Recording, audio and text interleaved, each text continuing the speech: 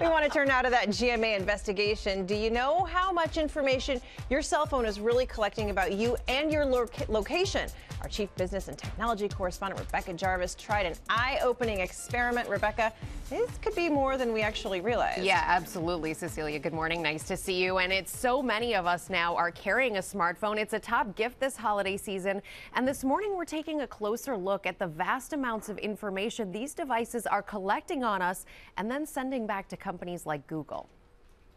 What if someone or something was tracking your every move? Not just your location on a map, but your mode of transportation, even your elevation. More than half of Americans have Android phones and might be voluntarily agreeing to more than they realize. So, what data is really being collected when you accept Google's terms of service? These are two new phones. We haven't opened any apps on them. Neither has a SIM card. We did a demonstration when the weather was warmer to find out. Without connecting either phone to a network or Wi-Fi, we traveled around New York City to see if information was being gathered and how often. From the subway to a bike. Heading out on a bike ride around 11:15 in the morning. And finally, getting into a car. It's about 12:15 and we're heading into Times Square. Still not connected to any cellular network, I arrive back at ABC and enlist the help of cybersecurity expert Megan Stifel, a former director in the National Security Council at the White House, to see what type of information our phones are collecting, which might be sent back to Google. We just connected it to our test station. Connecting our phones to Wi-Fi for the first time, a startling discovery. This phone doesn't have a SIM card. It wasn't connected to the internet, but it still was collecting all of that information. Yes, and using all the sensors on the phone to obtain as much information as it can, even though it can't send it anywhere at that time. And as soon as I connected to the network, it was transmitted back to Google. Yes. The Android's operating system tracking my unique device's movement, even identifying the mode of transportation, and at times taking 10 sensor readings per minute.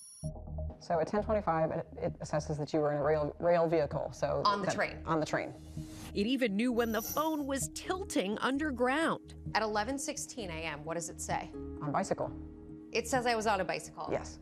Which is what I was doing at 11:16 a.m. And then you got off and maybe you were walking around a little bit later.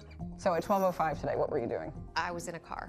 It says in-road vehicle, in vehicle. So it knows I was in a car heading uptown to the office. Right. When you agree to Google's terms of service, you're agreeing to some types of data sharing. But Stifel says users might not realize how extensive it is.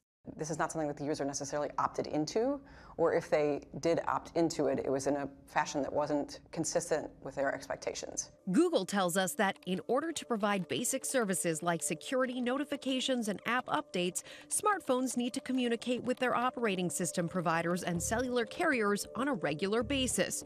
Google adds that users can view, manage, or delete the information associated with their Google accounts at any time.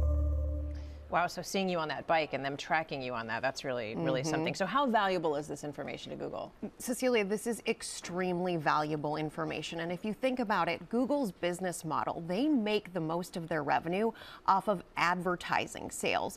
And advertising, when they can pinpoint exactly where you are and what you're doing, they can actually direct an ad to you. So imagine you're in a mall, but you're on the second floor of the mall, not the first floor. They can send a push alert to your phone suggesting a store on that second floor instead of the first one because they know you're there. Wow, really good information. All right, thanks, Rebecca.